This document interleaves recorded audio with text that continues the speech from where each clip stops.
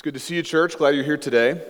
We're going to finish the book of Exodus this morning. We have a fair bit of ground to cover. We won't try to read the majority of the last 6 chapters of the book, but we will deal with their themes. And I think that by the time we leave this morning, you'll have a pretty handy grasp on not only what's going on at the end of this book, but what it has to do with you.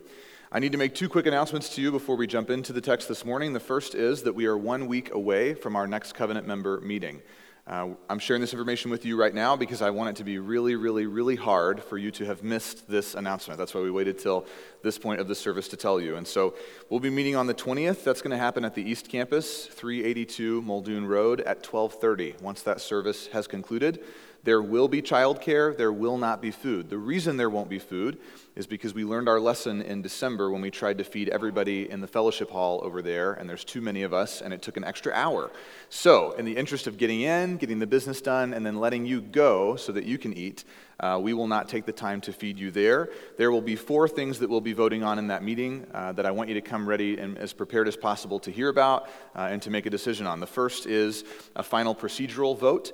This is something that we'll do right at the beginning of the meeting. It's the very last thing we have to do to legally consolidate the 2 churches into one entity so that we never have to worry about any of that ever coming undone or being questioned ever again. We will jump into Mike Schmidt's potential appointment, so we'll have a little bit of a bio for you available printed next week in case you haven't had a chance to meet him or Brenda, but this is your warning. You have a week until we're going to make a decision here, and so if you've been meaning to get to know them, to shake their hand, to take him to coffee or take them to dinner, you have 5 weekdays left to make that happen. We'll be voting on a revised annual budget. That was passed out last week. We also have copies this morning. So if you haven't grabbed a copy of the proposed budget, remember, we're going to vote on it next week. So if you look at it and it's shocking to you and you disagree, I don't think that will happen. Remember that we haven't made the decision yet, and probably you would be the right person to come and speak up next week so that we can hear from you and hear your perspective. We have copies of those at the small black tables on either side of the room. You can grab that.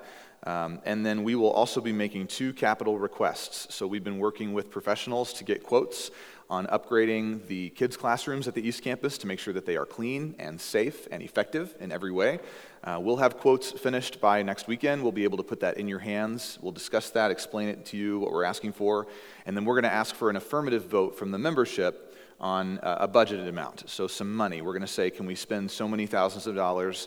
And then if we reach the point where we think we're going to exceed that potentially, we would of course come back to you and ask for more before we would break through that threshold. And then the same thing with sound and lighting at the East Campus. And the reason we're starting with those 2 sets of improvements is based on the survey results that we got. Those are the 2 areas that you are the most eager to see potentially tweaked before we move into that building full time. So that is the meeting a week from today. If you have questions about any of those things, you can grab me when the service is over today, another staff member, another elder. Let us know if you have specific questions. You can email us, call us, text us, whatever this week, but we want you to come ready. And then second, I need to let you know about a change that we've made recently to our relief fund. So if you've been a part of True North since late 2019, early 2020, you may remember that when the first round of government stimulus checks was announced, there were some folks within our congregation who were interested in finding a way to get that money into the hands of people who might need it more than they did. So in other words, what I'm saying is some of us were the recipients of stimulus money that frankly our family wasn't in great need of, yet we knew there were neighbors in our community, there were people around us who must have a need, and so we wanted to try to find a way to get those finances to people who had real legitimate needs as a result of the coronavirus pandemic. For that reason, we were able to put together a team of people. And so I want to show you these names. Some of these folks have since moved to another state or have rotated off the team because they just were on it for a long time and needed to do something different. But I'm going to ask, if you're in the room today, and I didn't tell you I was going to do this, so if you're embarrassed, I'm really sorry, but we want to say thank you to you. If you're in the room, I'm going to read these names. If you would just stand up, we want to have a chance to say thanks to you. Dana Belmore, Rachel Truitt, Tiffany Helkin, Reese Hahnemann, Crystal Leonard, Nick Chaplin, Josh Preston, Lindsay Blom. I think everybody but Lindsay is probably here. Can we clap for these guys? I know. Yeah. Okay, yeah, you can sit down. All right, did you see how none of them wanted you to clap for them because you feel it, right? And you're like, oh, I don't know. You don't seem like you like this. That it represents the kind of humility that this team has had from the beginning. These men and women have been willing to put together rules of engagement is the word that they used, but a set of standards that they were willing to run by our elders to make sure everything was shipshape as far as making sure the right amount of money went to the right people and figuring out what do you do when a person comes back for more and trying to, as best we could, disperse all of those funds that you, the members, were willing to give to us so that we could help people who we might not know personally but are willing to come forward with a need. And so to that end, I want to let you know that we had 61 total applications in the run of the Relief Fund's life, and you can probably tell I'm hinting at. I'm about to tell you that it's closed. I'll tell you why in a second. 61 applications, 1 covenant member, 9 people who regularly attend, 51 people who'd never stepped foot into a True North Life group or attended a Sunday morning service or even really knew any of us all that well. But they found out through word of mouth that there was a church that was willing to help people who were hurting. And so to that end, you have given to the fund, and the fund has now dispersed $29,381.86. And that's a thing that we ought to thank God for, that we had an opportunity to be people who can help others. The reason I'm making this announcement to you today is because the submitted applications for relief funding, the financial amount that those are asking for has now exceeded what remains in the fund. In other words, there are more people asking than we have money to give, and the point from the beginning had been to try to exhaust what you were willing to give and then to reevaluate. This was never a fund that we put together that was supposed to last into perpetuity. We didn't want to just sort of turn it into like a benevolence fund without really talking to you about that. And so the team has stayed committed to their mission, and they've done well. At this point, because we have now found a home for every dollar and cent that you have given, the fund is officially closed. We feel that we are approaching the end of what we might consider to be this pandemic in some sense. Some of you may have a different perspective on that than I do. That's okay. But certainly the severity of the degree to which it's affecting us socially right now is different than it was when things first started. And many people have found a way to go back to work and have found a way to return to putting food on their table and being able to pay their bills. And so for that reason, if you were to get onto truenorthalaska.com/giving right now, you would notice that in our giving portal, the relief fund has been removed, and it's been replaced with a general benevolence fund. Benevolence is already something that we budget for annually. We don't budget a ton of money, and so what we're going to ask is if you're a person who's been setting aside money to give to the relief fund, or if you are interested in helping people in the community in a more broad range of needs, things like bills and food and medical expenses, things of that nature, you can continue to give. We have a great place for that money to land within the benevolence fund. In the short term, our elders will continue to manage that. We're not going to put together a volunteer team necessarily because we have deacons. And in the long term, we do hope that our deacons will be able to take over the administration of benevolence funds. So that's a lot of information for you.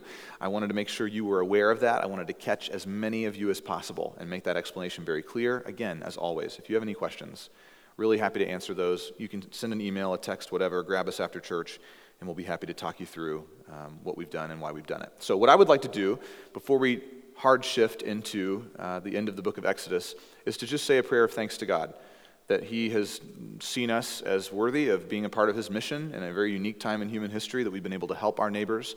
And I want to ask God that whatever seed has been planted, to use Jesus' language, might be watered and might receive sunlight and might grow, and faith might be born in the life of a person who maybe has never believed the church would do them any good before this. Let's pray. Father, we hope that we've been your hands and feet. I hope, God, that as we've given, we've done so with a glad heart, cheerfully, happy to contribute to your work.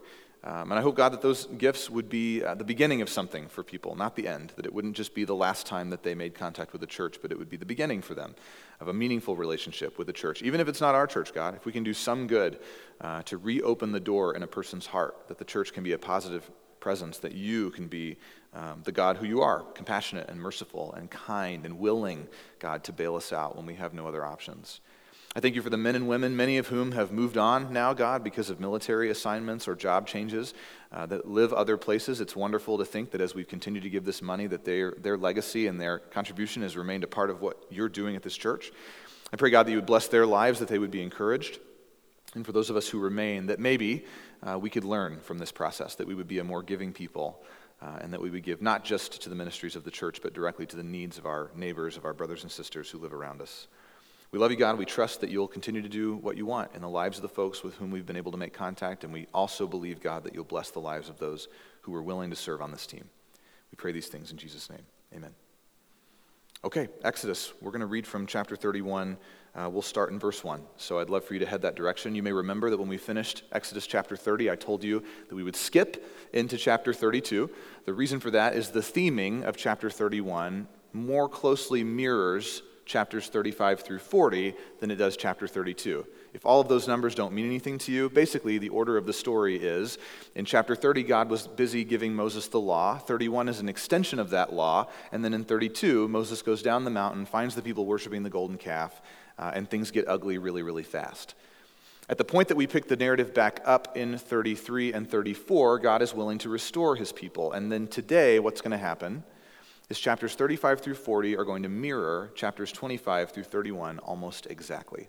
All of the things that God told his people to do, that we worked our way through several weeks ago, the people will now do. And it's so important to them to clearly communicate and make an impeccable record of their own obedience, that the language follows almost verbatim, almost word for word. Exodus 25 will say, you should make the lampstand in this way. And then Exodus 35 will say, and so they made the lampstand in exactly that way. Same thing with the curtains, one for one. Same thing with the altars. Same thing with the wooden poles and the cherubim carved on the ark and the ark itself and the bread on the table. All of those things are done immaculately, perfectly, according to God's plan.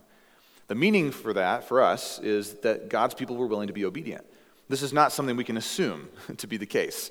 The entire third movement of Exodus is the story of God's people wanting really badly to go back to Egypt and have him leave them alone once and for all. And even after they've arrived in his presence at Mount Sinai, having a spiritual experience unlike anything anybody on the face of the planet has ever had, they're still pretty sure that God's abandoned them. They're not that interested in following him, and they'd rather make their own gods. So the heart change that has to happen from that point to the point where now for 5 chapters God's people do faithfully exactly what he asked them to do is significant. What we will do today is we will look at 2 different, what I'm going to call liturgies, 2 different rules of life that God gives to his people, and I'm going to try to help you understand that if these become a part of the way that you live your life, you too will find that your heart will change, just like the Israelites, and that you will do the work of God just as he has commanded that you would. Harder than it sounds. Let's start reading here in verse 1. God is speaking to Moses. Yahweh said to Moses, look, or see, or behold, I have called by name Bezalel, who is the son of Uri, who is the son of who comes from the tribe of Judah. I guess there were a lot of Bezalels. God had to be specific. He says, I've filled him with the Spirit of God, my Spirit. I've filled him with ability. I've filled him with intelligence. I've given him knowledge, and I've given him all craftsmanship to do these things. Verse 4, to devise artistic designs, to work in gold, silver, and bronze, to work in cutting stones for setting and in carving wood, to work in every craft, everything you can think of. All of the things, Moses, that I've told you you're going to need to be able to do, I have made Bezalel capable. Verse 6, and behold, in addition to him, I have also appointed Oholiab, who is the son of Ahisamach of the tribe of Dan. And I have given to all able men the ability that they have, that they may make all that I have commanded you. So there's sort of a question hanging between Moses and God as God is giving Moses the blueprints. It's honestly a little bit like how I have felt at times evaluating the East Campus, trying to think through what recommendations should the elders make. Do we need to talk to a contractor? Do we need to work with a professional? Can mission teams or volunteers do this work or that work? It can be overwhelming. Certainly there's a vision that I can see, that others can see as well, of where the building might go so that it could become effective without being, overboard, anything like that. I think Moses is having a similar experience. He's heard God describe everything that's supposed to happen, and I think Moses is thinking to himself, I am leading a group of people who pretty much only know how to make bricks out of clay and straw.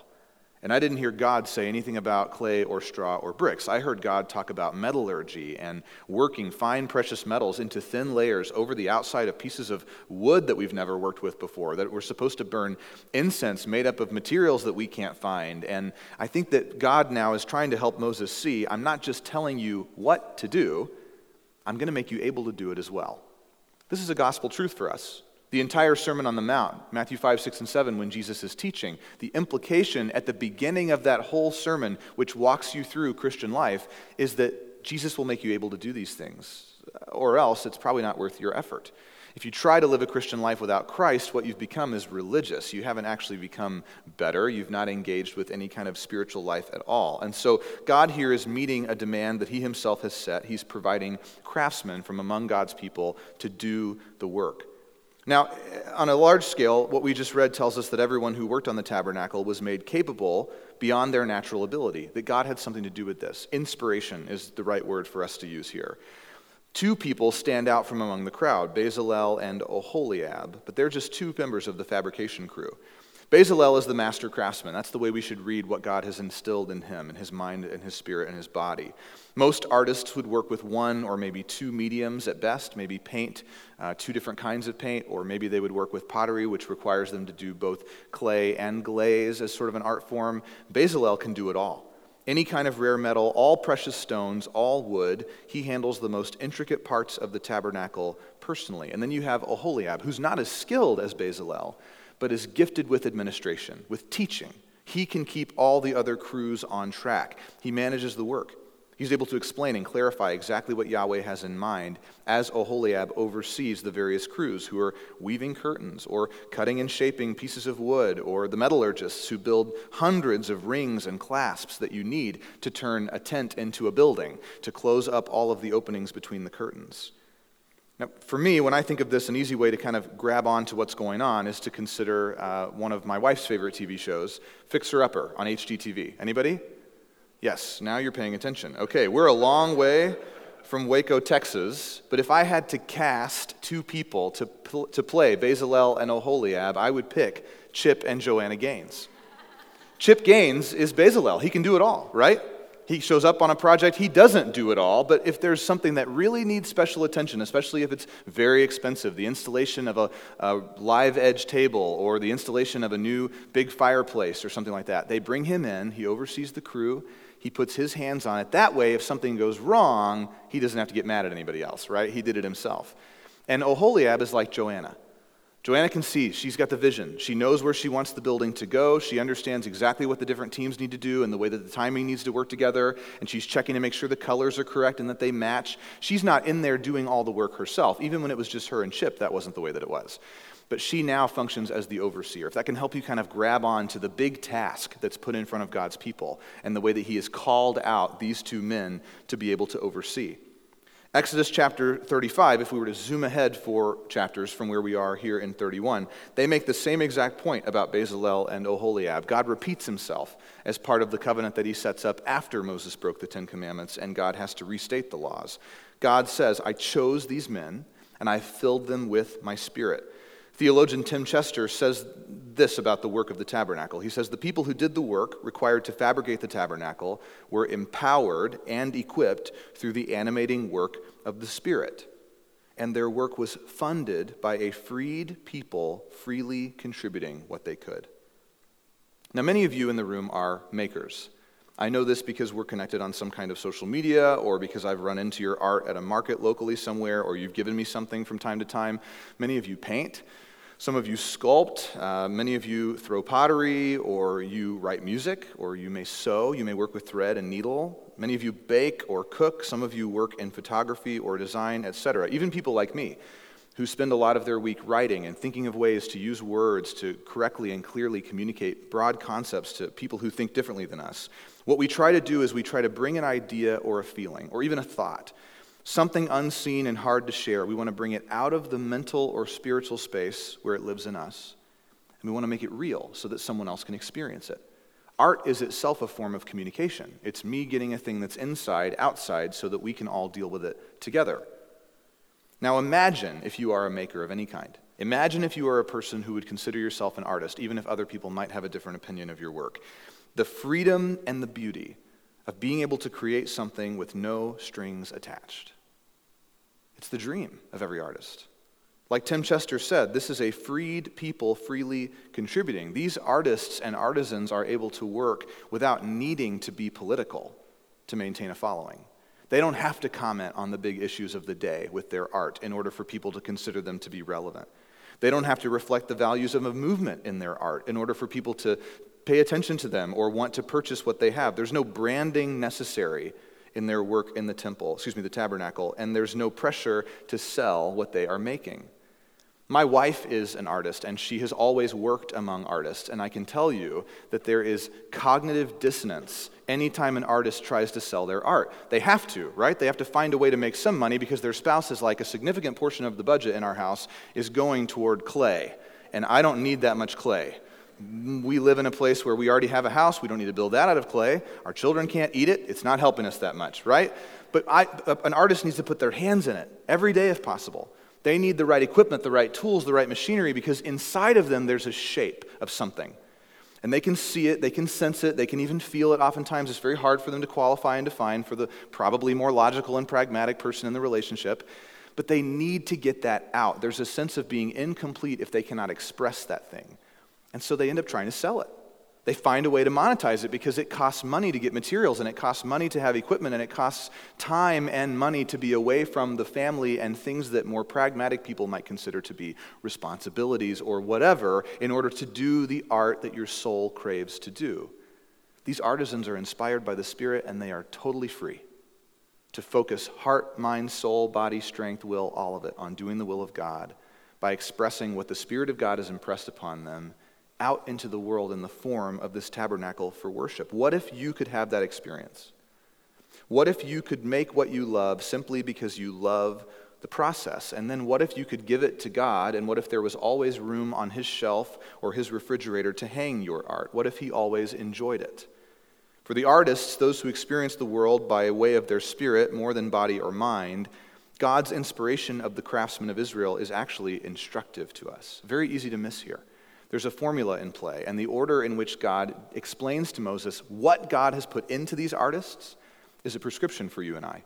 If we are people who want to make, if we are people who want to create or produce, we can learn from the way that God has explained his creative process in these creators how we ought to pray and align ourselves with him. So I would argue Exodus 31 verses 1 through 3 is a kind of liturgy for artistry. So if you are a maker, if you are a person who longs to bring things out of theory and into reality in a way that stirs people up and moves them, then I recommend that you pray Exodus 31, 1 through 4. A liturgy is a way to order worship in our lives. It's not a law. It's not a rule. You don't have to do it. No one's going to check in on you. Maybe your spouse will if you're an artist, because maybe they want you to pray prayers like this. I don't know, but that's between the two of you. This is not a church-required standard for you to meet. This is an opportunity for you to take your life, which if you're an artist has a tendency to just sort of be everywhere all of the time, and put it in bounds a little bit. Set it on a set of rails that come out of God's word. A liturgy like this would involve praying that God's Spirit would fill you, because he is the source of all real inspiration. God is not boring. He doesn't live in a 1920s movie in grayscale. His life is full of color.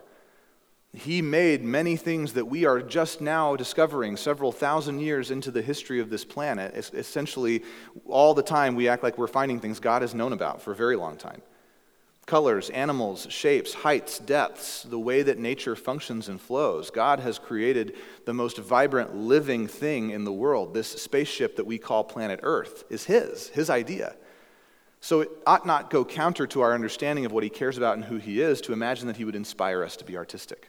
He is. He's creative, deeply creative. We should pray that we would be made able.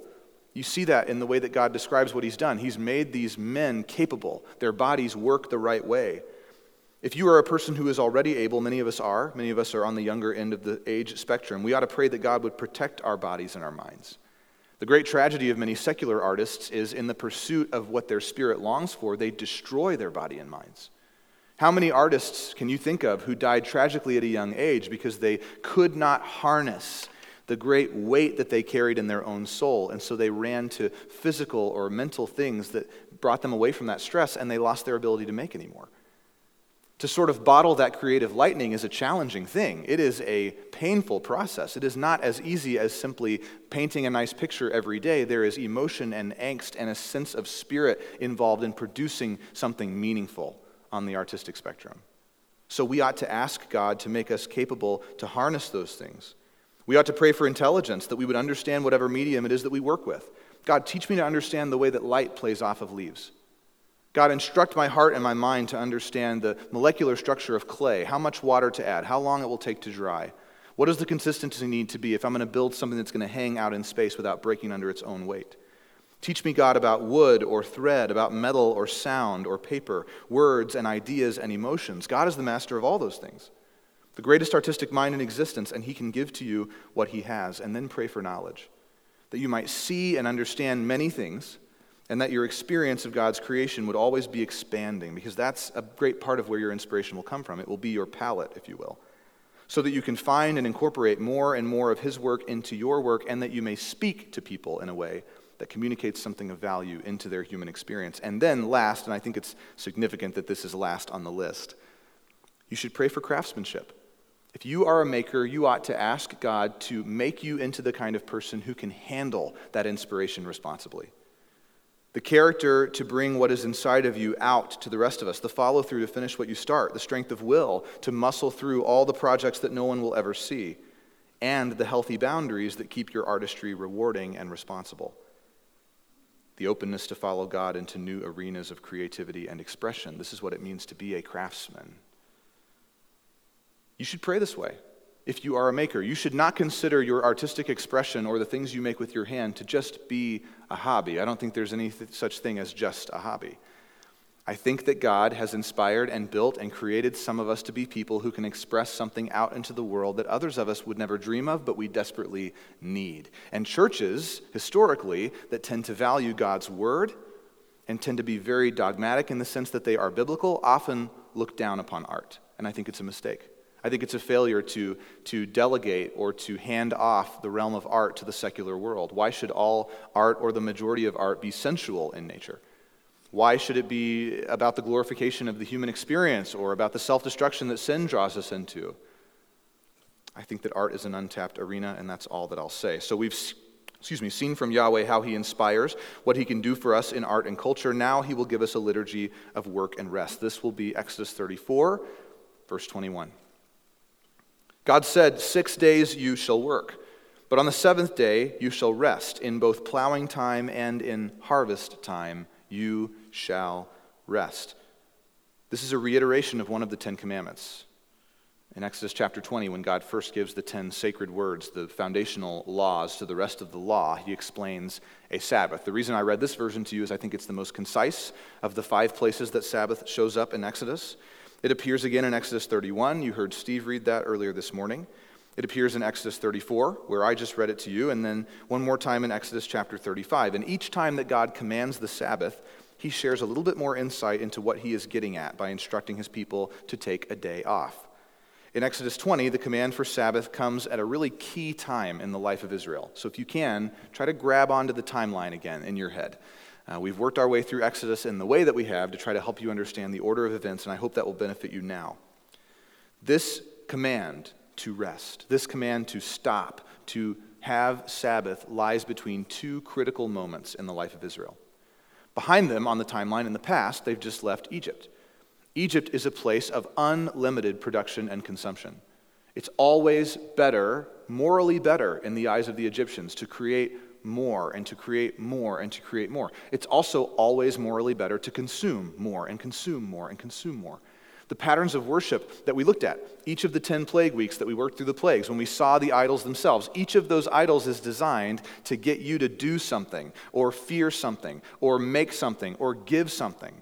They're meaningless if they don't draw a reaction out of you, and the cycles of those reactions become endless. It becomes a kind of lifestyle of anxiety that you're always having to lay another thing at the feet of another altar, or else something will happen to you. Does that sound like the way many of us participate in our careers to you at all? I gotta keep going, man. I can't let that other. If I don't answer these emails, I could get in a lot of trouble. My bonus is on the line. If I want that promotion, I got to show those guys I'm serious about it. I got to grow new leaders. I got to bring new plans to the table. And yet the story that I hear over and over and over again is those of us who are followers of Jesus often end up throwing ourselves against walls in our secular workplaces. We live with this perpetual anxiety that we're never doing enough, and yet nobody really seems to appreciate what it is that we're doing. We are living the experience of a cog in a machine, constantly worn down but never stopping moving. So for Israel, a temptation for them would be to just embody what they know, to become a people defined by overboard production, and then as a result, overboard consumption. And as supply and demand are reaching ever higher and higher and higher, constantly trying to exceed each other, God's people would ultimately be the casualty. They themselves would be the collateral damage, so God says, you gotta stop. But then out in front of them is another temptation. Right after God gives this command to take a Sabbath seriously, he hands them arguably the most important work any group of people have ever done in God's name: to build him a house on earth. Do you think there was an easier or more justifiable line of work to argue that you ought not take a day off than to feel that you are under God's lens, that he's looking at you, that he's over your shoulder waiting for you to finish his own home? Right? I mean, how am I supposed to take a day off when I'm like, every day that I take a day off is another day that God's not dwelling among his people? No big deal, right? Everybody else in camp is like, you really ought to be out there hanging those tents. We'd love for God to move back into the neighborhood again. And yet God says, you got to rest. The work that he's talking about when he says work 6 days and take the seventh day off, a day of solemn rest as holy unto the Lord, in the short term, that work is building the tabernacle. That's what God is describing. Now, you and I can connect with these concepts and hopefully understand the reason, the need that we have for rest as well, because our American values are very similar to the experience that the Egyptians had. I said to you earlier that many of us have experienced this sort of incessant need to always be working and to never be able to unplug. This is a result of many things, one of which is modern advertising. The advent of advertising was to try to help you find a thing that you needed. I think that was really the point at the beginning. Modern advertising is now about convincing you that you need something that you weren't even asking for, something that you probably didn't even know existed before you saw whatever form of advertisement you were exposed to. Totally different. You have become a commodity. Do you know that? You have now become bought and sold. We're probably all familiar with the way that our data is mined online, but more than that, your loyalty to a brand, a color, a name, a smell is worth billions of dollars to the right people. So it's not as simple as it used to be. It's a little more challenging, and I believe that capitalism in the West has now outgrown its fundamental principles. Free market exchange and competitive industry are not wrong things, but now our opinions have been commoditized. Our sexuality has been commoditized. Our race, even our faith, has been commoditized. The Frankenstein's monster that we call the economy feeds off of our constant production and consumption without limits, and in order to meet the demands of our careers in a world like this, we cannibalize ourselves. Even pastors. Maybe you would imagine this is true for me, maybe you wouldn't, I don't know, but I live every day with a shadow of insufficiency hanging 9 or 10 steps behind me. Not right over the top of my head, but it's close.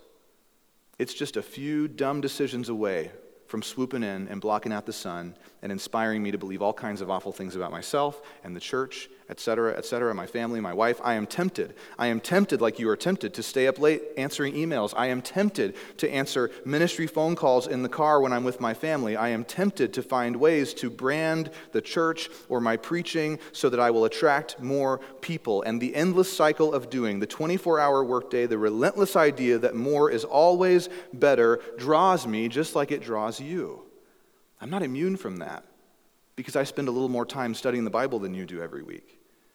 But what keeps that shadow of insufficiency behind me instead of above me is discipline. I must work against my do-it-all and never-stop tendencies by forming habits that form me. And that's what Sabbath is. It's a habit. It's rhythmic. Yahweh doesn't build Sabbath in as an emergency break, something to pull when we feel like we can't go on or we find ourselves living without Jesus when we're on the clock. But that's how we use it, right? I mean, frankly, most of the times I've heard Sabbath come up in conversation lately is with people who've already hit rock bottom and are desperate to find a solution. But their intention is not to build a healthy rhythm into their life. Their intention is to find the medicine that will heal the wound so they can go right back to binging work. We binge rest, and then we binge work, and then we binge rest, and then we binge work. And we're totally out of balance. We've lost the principle. We've lost the concept. We think we know best. It's worth pushing ourselves too hard, too fast, for too long to get something meaningful done. And yet, how many times when you cross the finish line with that big project or that task that you've been slaving away at, how many times is there kind of an empty round of applause and then everybody moves on? And yet, we think that this time it'll really matter. If I were to stop this time, everything would fall apart. I can't afford to believe that God is right. I have to try to do it my own way.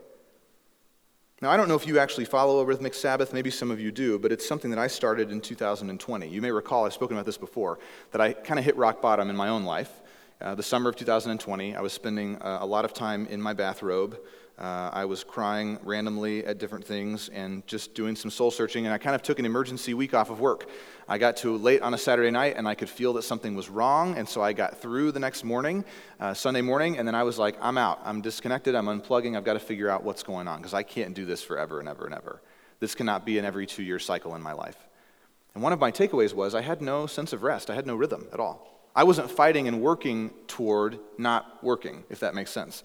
I was just sort of letting it come when it did, and I was leaning really, really heavy on vacations to try to heal my soul. Not a good plan. If that's your plan, today would be a great day to reevaluate. If you're just thinking that week in Hawaii is all your body and mind and spirit need, no. That is not 1/7 of your schedule. Now, if you're going to Hawaii for like 9 weeks every year, that sounds good, okay? Maybe you can pull that off. But God's plan for your life, His rhythm for you is once a week. Once a week, every 7 days. I don't think it has to be Sunday. Remember, we are new covenant people. We're not bound to the letter of the law, but the principle remains. We're not a different kind of human being than lived in Exodus. We're the same biology. We're the same programming. We're the same tools and mechanisms, and we need maintenance. We need rest.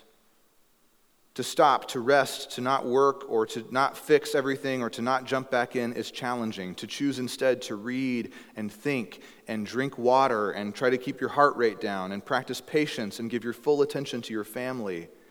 To pray as often as things come to mind, and when you feel tempted back into the raging river of things that need your attention, you give them to God. That's why it's a day of solemn rest as unto the Lord. It's not just a 24-hour yoga session here, okay? This is you focusing on God and letting God be God and you are not. A favorite quote of mine from Victor Hugo that I often think of as I'm falling asleep with my own heart racing to the anxiety of all the things I have to get done the next day is, you can sleep because God is awake. This is the principle of Sabbath. God doesn't stop. You need to.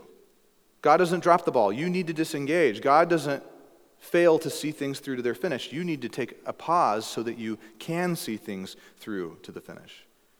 Sabbath works in our favor against the light speed consumerism that we have to navigate outside the church, but it also helps us resist the second temptation that Israel faced when God first explained the Sabbath, the urge to sacrifice everything in the name of doing the Lord's work. We feel that magnetism too, don't we? That awful draw that if we aren't everywhere all the time in Jesus' name, then something terrible might happen. A day of rest from work might sound easy to you, even if it doesn't fit in your schedule. But we have to remember the context of the conversation that God is having with His people in Exodus 31. The work that they're being commanded to rest from is the work of building His house, His tabernacle. Yes, some of them are farming. Yes, some of them are cooking. Certainly some of them are cleaning. But the temptation would be for God's people to work 7 days a week in the name of doing His will, to ignore one law in pursuit of another. If that's not Christianity today, I don't know what is, man, of us ignoring half the thing to try to be awesome at the other half. But we have to take it together. This is a law given in totality. God says they must rest. What happens if they won't? Steve read it. Did you catch it earlier? God says if they don't rest on the Sabbath, they'll be executed. So how's that for perspective? Not trying to say to you, that's my plan for your life, okay? Here's the principle. What God is communicating is, if you think you're so important, I'll remove you. You think you need to work 24/7? Great, it's done. It's over. I don't need you that bad. I don't want your fanaticism. I don't want your workaholicism. I don't want them. I want you to follow me, and I will give you a work to do, and it will be meaningful.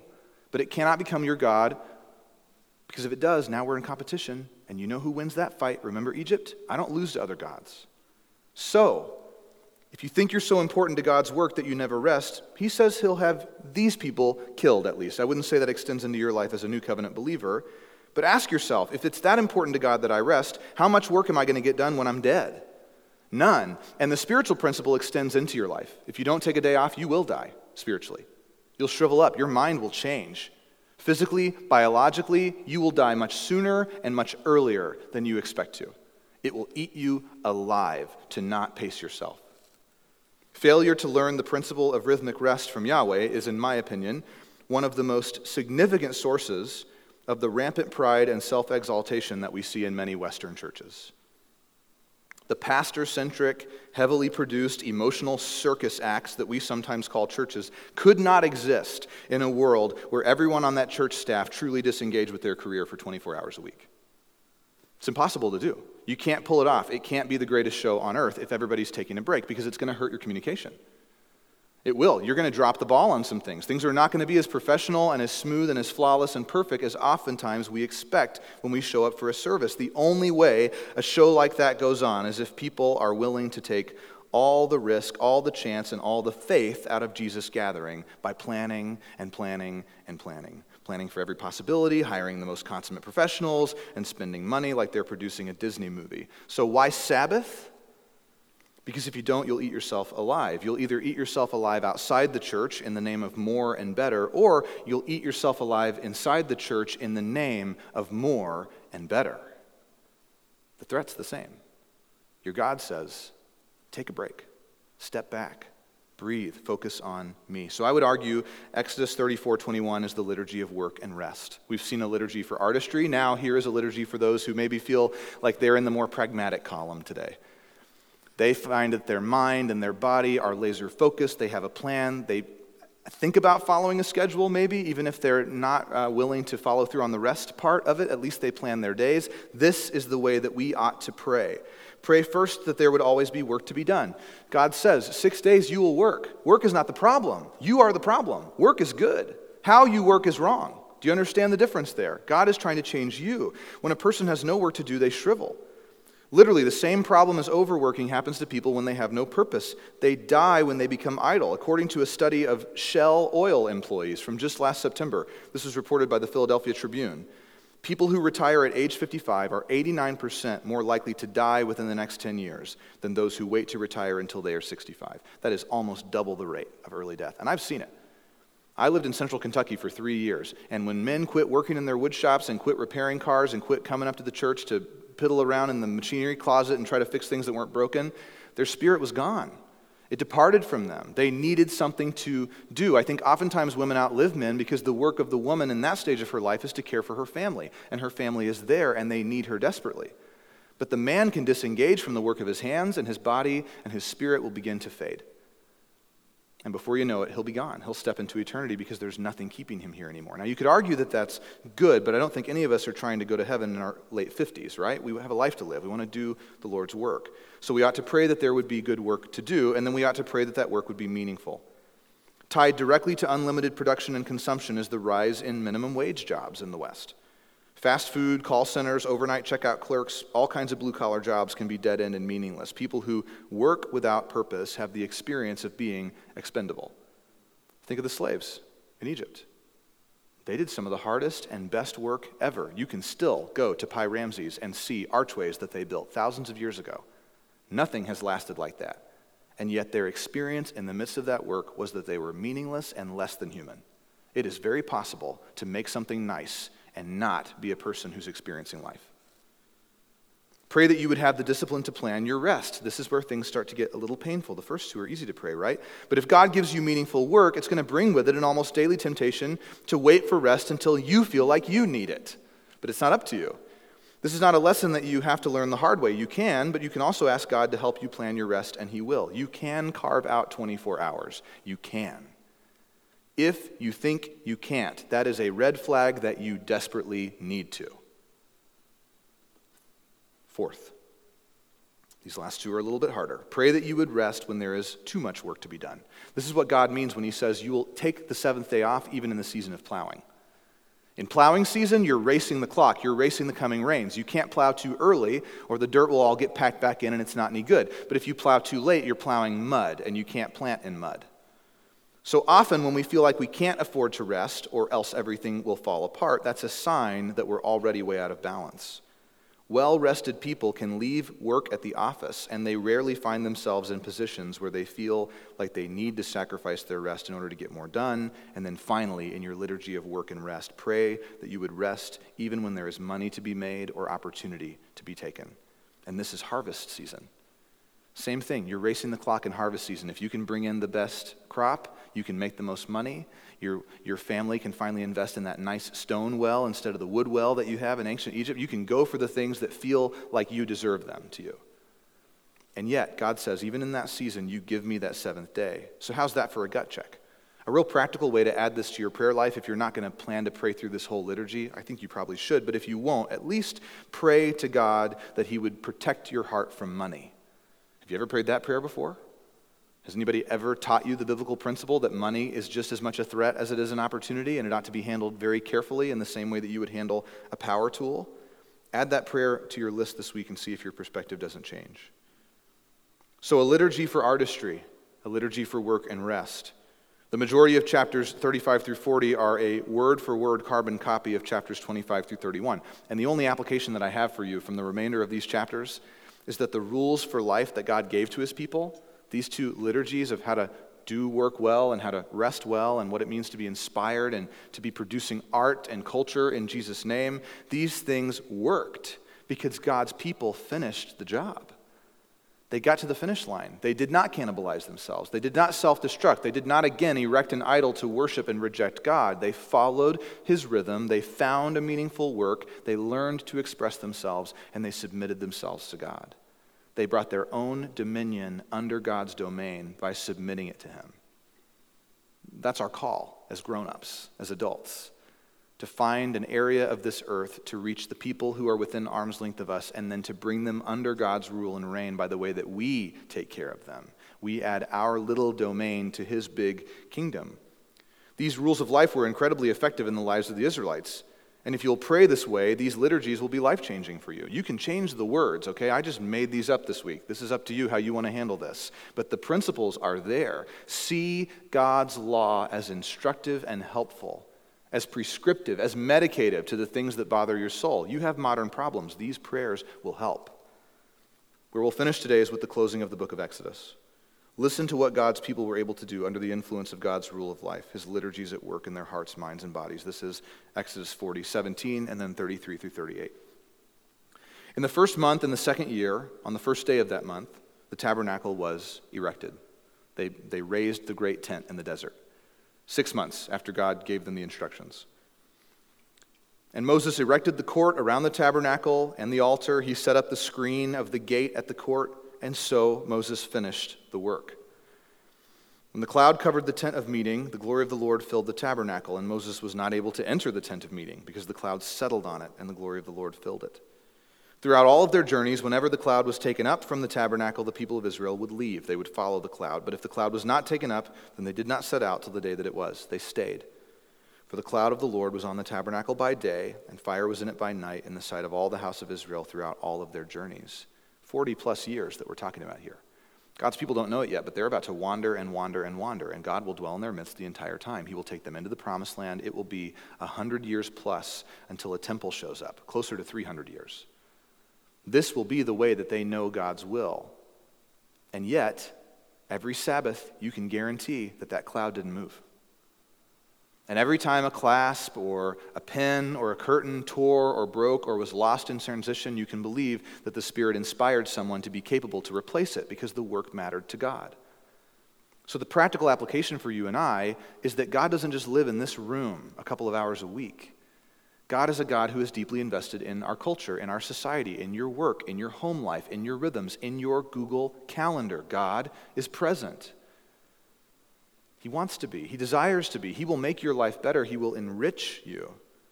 These people crafted beautiful works of art like none of them had ever seen, covered in imagery of the Garden of Eden and of eternity. As they weaved and forged, as they sanded and shaped, they stopped every 6 days to be still and to remember who Yahweh is. They sacrificed, they worshiped, they moved slowly, they moved carefully, and they valued God, and they valued his word. And as a result, God was near to them and they were near to God. That's the point. That's the thing that can make whatever you do with your life the most meaningful. Yahweh, who is rich in mercy and slow to anger, dwelt among his people again, just as he did in Eden, just as he did on Sinai, and as he would again in the temple in Jerusalem. When he lived among humanity through Jesus, as he's present now in Christians by the Holy Spirit in the body of Christ, his church. He dwells among us. My prayer is that the way you have sensed and experienced God in Exodus would be imprinted on you. That the themes and the concepts of this book, God's great desire to be with his people, his extreme mercy to make that happen, and then the rule of life that he gives, not to be an overlord, but to invite us into a lifestyle that we would never attain on our own. May that grow our faith. May you have even more reasons to love God with all of your being today than you did a year ago, and may you remember that the whole Bible is the story of the coming of Jesus, who restores everything that we've lost. Let me pray for you. Father, thank you for your word. And thank you for our time in this great book, this gospel of the Old Testament. As we've seen your people trapped, captured by their enemies, having adopted and taken on the lifestyle of their own slave masters, God, deeply entrenched in sinful patterns and selfishness and fear and doubt. We've seen people use power for their own advantage. We've seen men and women rebel against you in spite of your graciousness, God. We've seen even leaders of your body doubt you and come to you, throwing their hands in the air and saying, where do we go from here? What are we supposed to do? So I pray, God, that you would remind us as we sit with the weight of this great story that these are not just stories. This is truth. It happened. It's history. And it's our history as people of faith, that we can look back at these things and bank on your character having never changed and you remaining the same. God, I pray that you would grow our faith. I pray that you would draw us near to you and that you would give us an openness to prioritize living life your way. We love you, God. We trust you. We pray these things in Jesus' name. Amen.